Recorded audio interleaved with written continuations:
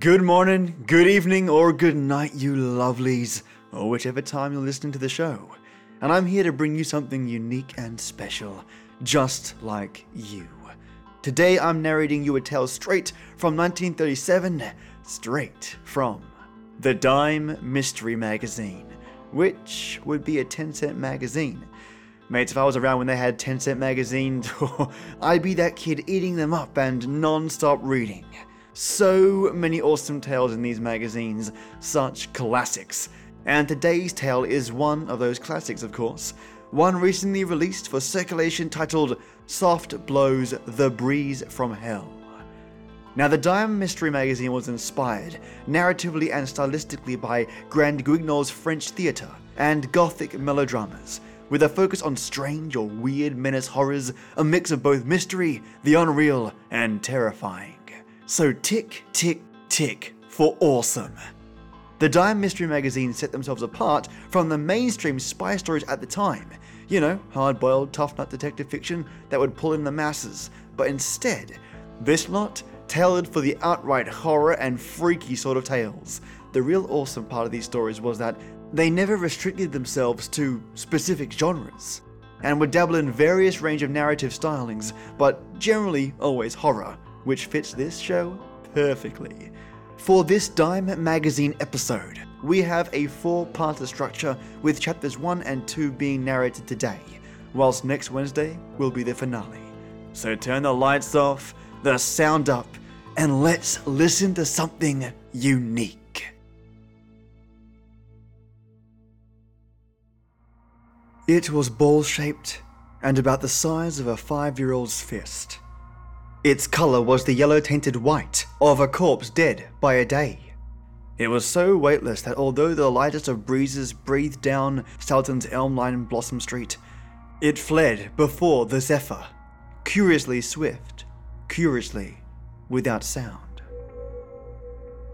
In the dusk's dim grey hush, the thing was at first noticed by no one, so that for minutes no one thought its presence strange.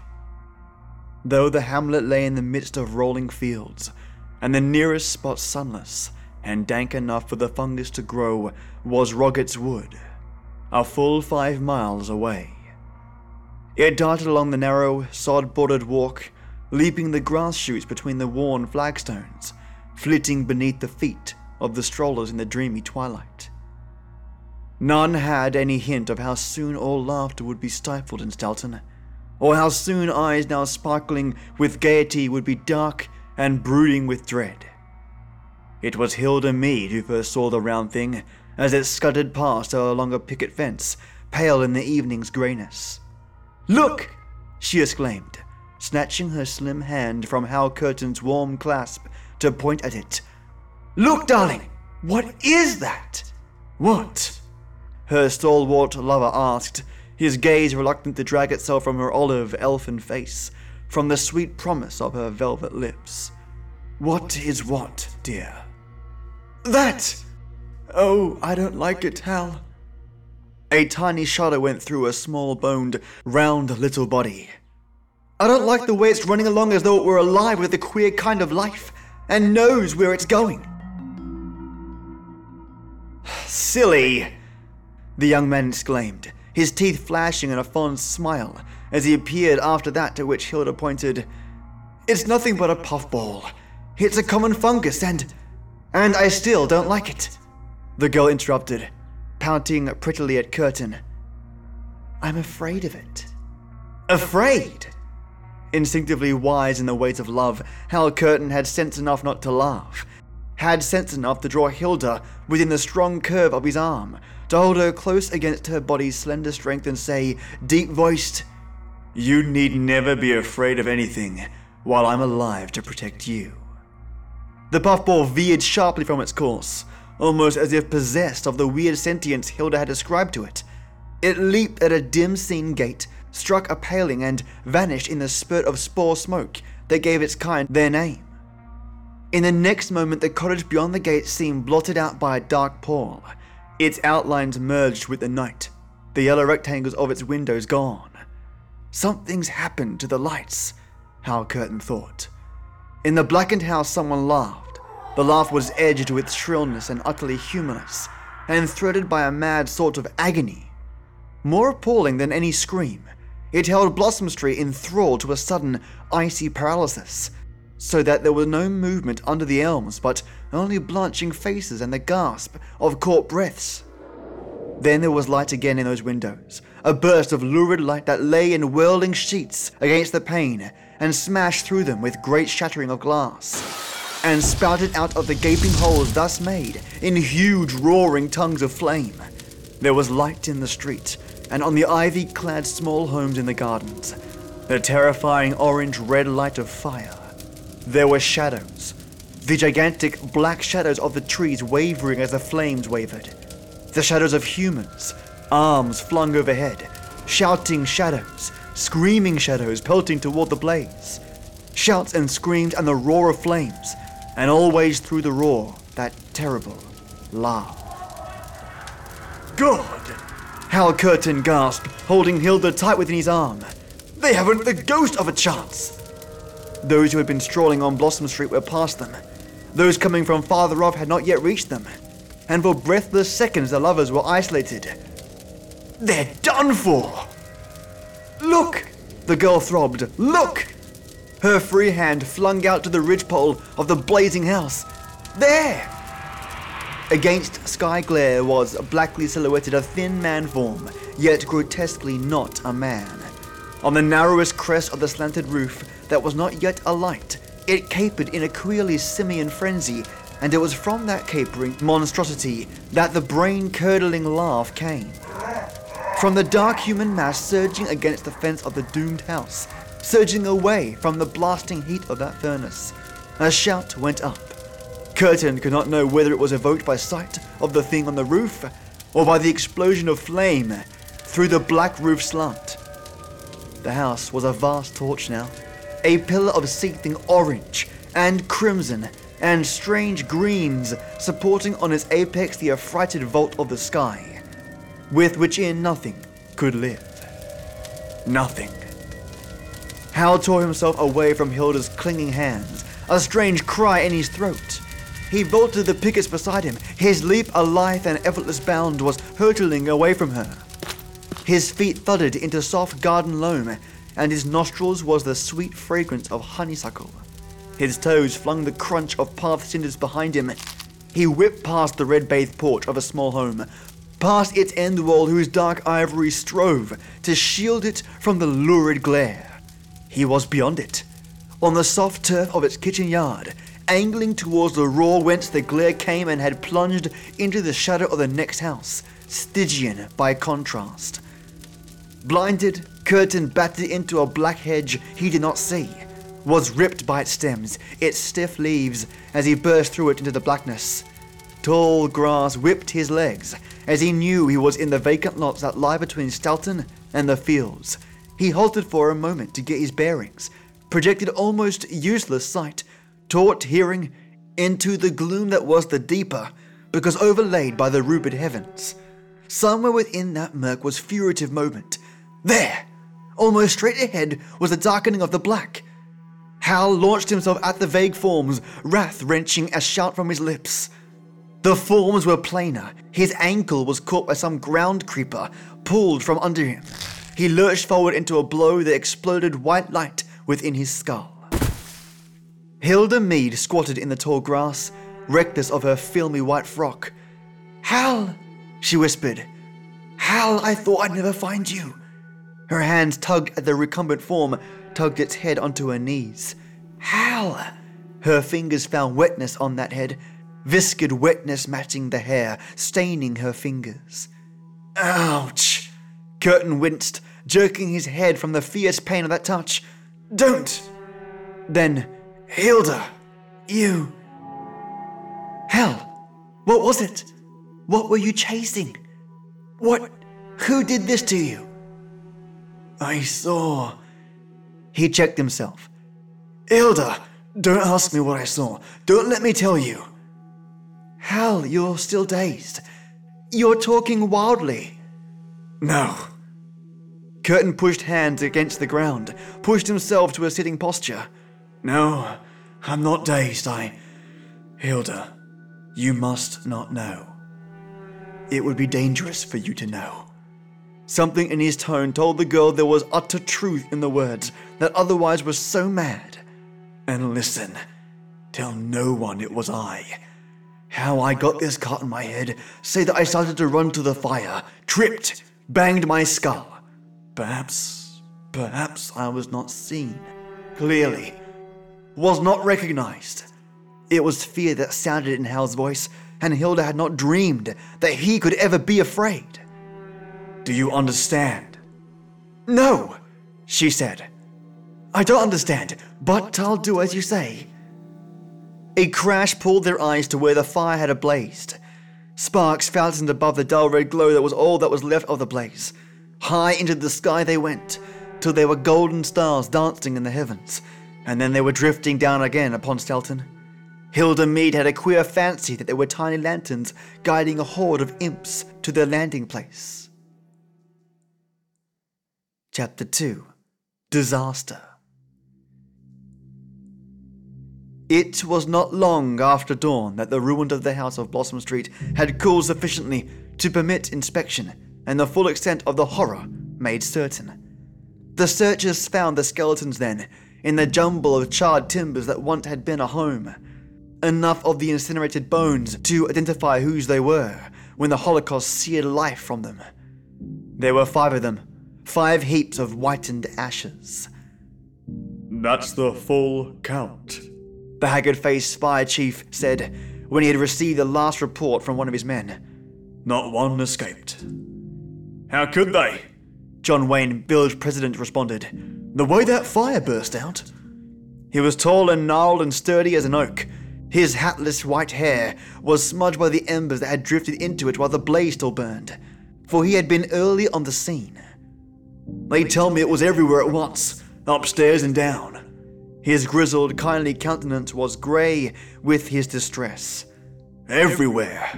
That's what got me, Chief Rail muttered.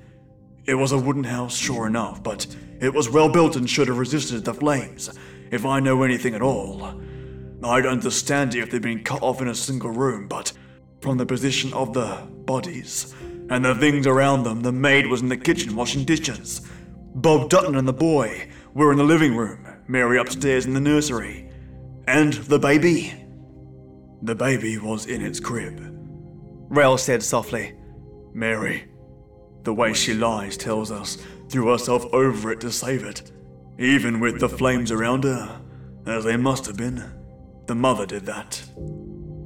A murmur went through the group of mourning neighbours, that silent save for a shifting of uneasy feet and an occasional muffled sob had been listening to the report.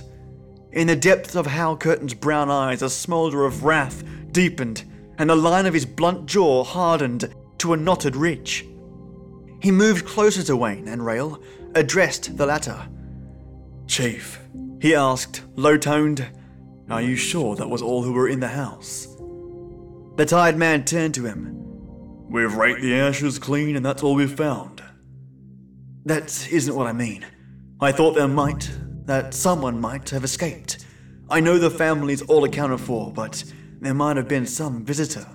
There wasn't none, a pillow-bosomed woman, Lena Corbett, put in. I was just in there to ask Mary for a dress pattern I knew she had, and there wasn't anyone but Bob and little Bob and her around. And there couldn't have been anybody come in because I was scarcely back to my own gate, 2 doors away, when the thing happened. In the kitchen, maybe? Someone calling on the maid? No. I went to the door to ask Jenny for a glass of water, and I saw the whole room. There wasn't anybody. That was that, then. The capering figure on the roof was unexplained. The figure that had laughed not in glee but in agony. No one had mentioned it, hence no one but he and Hilda had seen it. But that was reasonable. The spectator's gaze had been riveted on the flame-filled windows. Why do you ask that? Rail inquired. What's on your mind, Hal? Curtin shrugged. Nothing.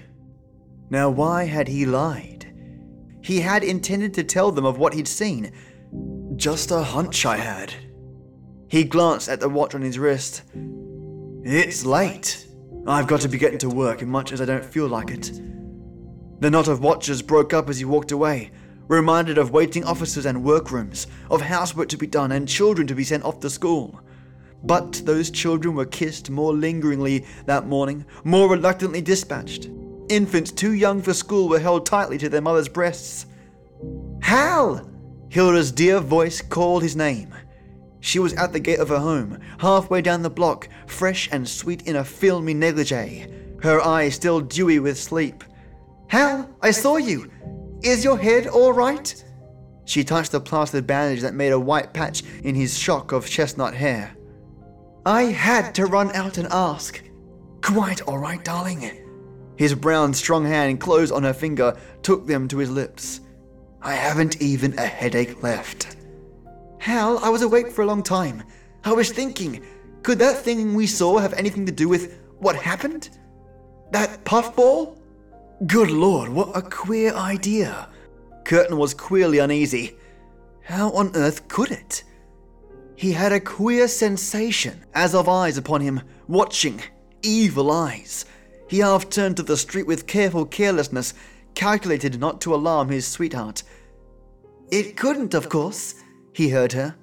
"Of course it couldn't." Nobody was watching him. There was no one who had any reason to watch him. They were all familiar, all friendly, warm-hearted people who had been his neighbors and friends. That's more sensible. He leaned over the gate, kissed Hilda full on her sweet, warm mouth. "Bye, love. I've got to go and tend to business." She held him a moment longer. "Hal," she breathed, "I want to ask you something." "Yes?" "Did you mean what you said last night? That you'll protect me from anything?"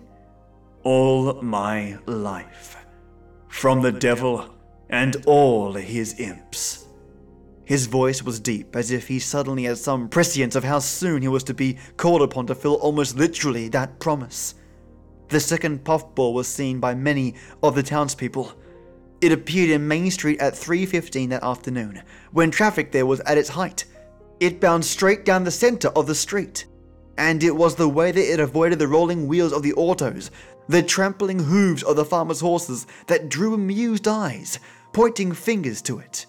The wind was stronger than it had been on the previous evening, and the bit of fungus was much like a tiny, pallid animal, scudding legless and armless before it. It was shooting across the intersection of Apple Street when Hal Curtin, driving back to his law office from the town hall, spied it. Unaccountably, his skin crawled with sudden apprehension. Almost without volition, he skidded his roadster into Main Street and darted after the swiftly rolling thing like a terrier after a rat. The instant before, his mind had still been filled with the scene in the village council room. John Wayne had presided with unaccustomed solemnity, the morning's tragedy brooding in his eyes.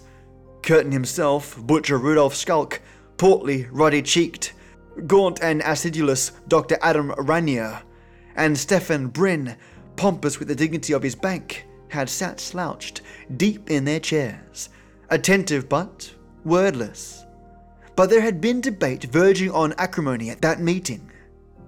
The protagonists had been fussy little Mark Yarrow the druggist and realtor Redden Gast.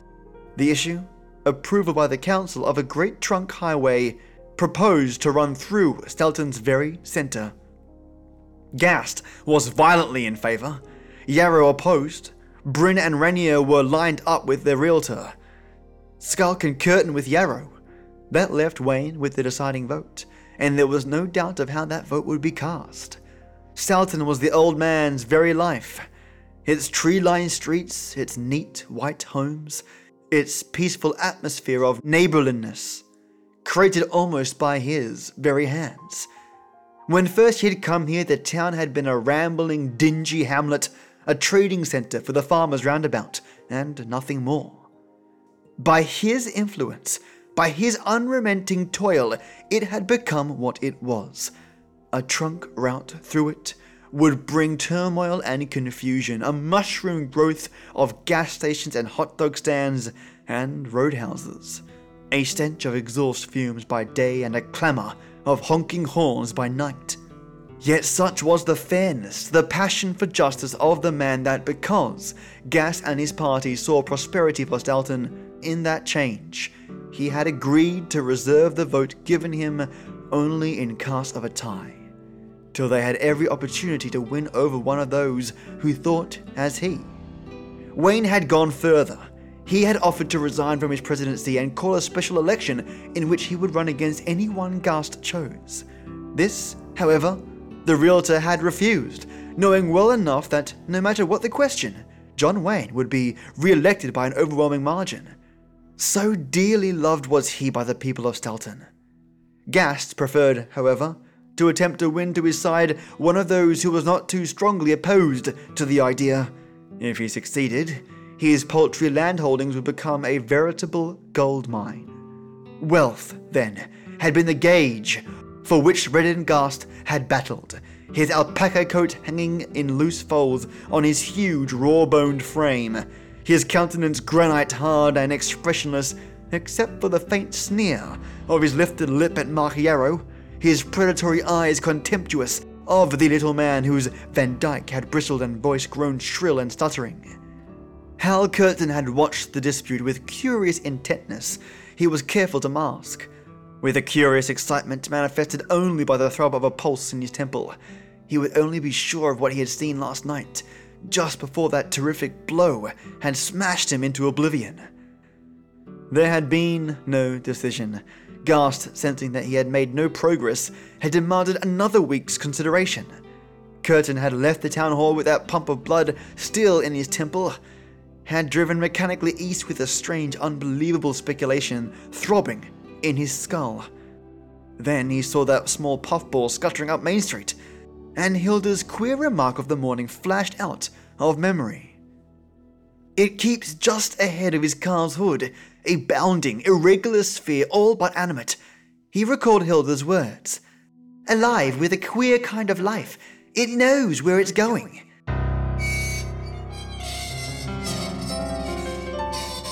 Something grated along the side of his roadster, caught a fender, let go.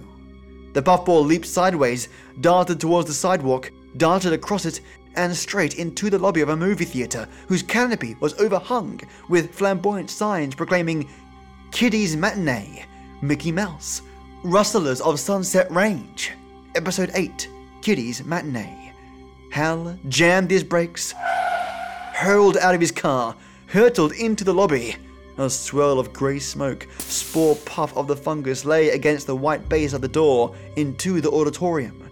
Curtin's palm slapped the door, fingers grabbed his arm, and a voice rasped, Ticket, mister! Blackness billowed through the aperture between door edge and jamb, as if an inky fog that filled the interior were finding exit. Where's your... The door was blasted outward by a thunderous crash. Screams came with the thunder, and the black fog was suddenly solid with plaster dust. There were children screaming, children in terror, children in pain. A laugh threaded the chorus of agony. It was the same chattering, mad laugh he had heard not many hours before, the laugh whose sound had never quite died out of Hal Curtin's brain. The doorman's clutch was a desperate, insensate grip on his arm. He ripped loose from it, battered the door out of his way, plunged through it into an impenetrable darkness, dust-filled and filled with shrill cries, with whimpers, with other sounds indescribable, and with that damned laugh. Curtin jerked to a halt, bewildered by that sightless void. Abruptly the black fog seemed to dissipate. A glow spread through it, and he could make out jumbled timbers, small forms inextricably entangled within them, small forms struggling, jerking feebly, and not moving at all. Realization of what had happened beat in on Hal. The balcony had fallen with its load of children on the children below, but not all of the balcony. The projection booth was still erect on its stilts, light streaming from its square window, white light which caught the swirling dust and cast a murky glow, by which he saw the broken little bodies. Horrified, he saw a tiny hand reach out from between two shattered beams, its wee fingers gloved with blood. twitching.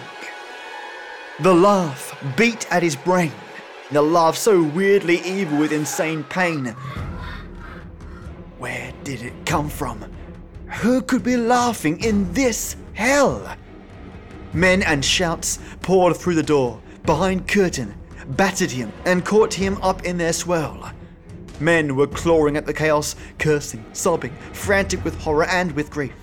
Her voice, scarcely human, jabbered. Leela, where's my Leela? She's in here. The dust swirl, heavy, was settling, the cloud thinning. The light from the projection booth was gathering into a sharp-edged beam, boring through the terrible darkness. Its end was a great white square on the further wall. This was the screen that should be displaying an antique rodent. On it, black, shaggy, and grotesque, capered the gigantic shadow of that which laughed.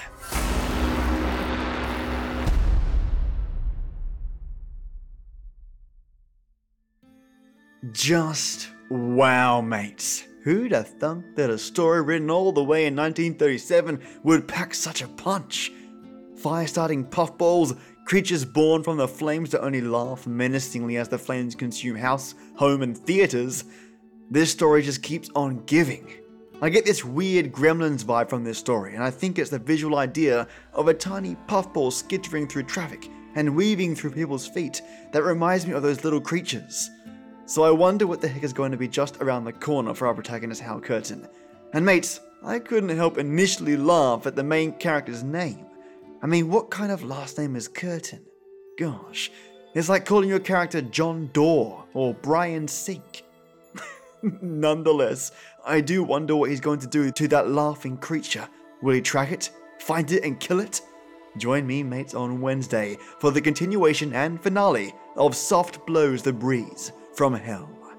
Mates, if you get a chance to swing on by my Patreon to see how you can support the show, visit www.patreon.com/SFGT. And if you get a couple of seconds spare, leave an iTunes review so that other awesome listeners like you can find the podcast. And now I want to thank the magnificent people that support this show. First up, my brilliant and amazing Ode Night Tea Titan, Maya. Mate, thank you for your support. I've been able to pay off subscriptions for podcast hosting, woo! And I'm also improving the show's encoding to upload onto Patreon. Thanks to you, everybody that listens is benefiting. You are amazing. And of course, my white tea warlords, Iron Cows and Lee Bauer, you shining knights, glistening in the masses that attack the tea fort of Elgrazia. Seriously, both of you are brilliant. Thank you so much for your ongoing support, and every month you're helping improve audio, pay for stories, support old-time radio shows, and so much more. Thanks, mates. And of course, my epic Earl Grey enforcers, Chad Warren, Joss Heather, Paige Marcini, Peter Raffaelli, Tasha Moncrief, Christina Boyd, Divided by Zero, Dolphin and Cow, Michelangelo Yacone, Tea Time Drinker 1, and Chris Moller. Mates, you are the lifeblood that pulses through this podcast's veins. All of you are amazing. Thanks to your support, I can reach out to authors and support them as well. So thank you so much for showing this show some love. You're all fantastic people. Mates, have a wonderful weekend, and as always, till next we meet.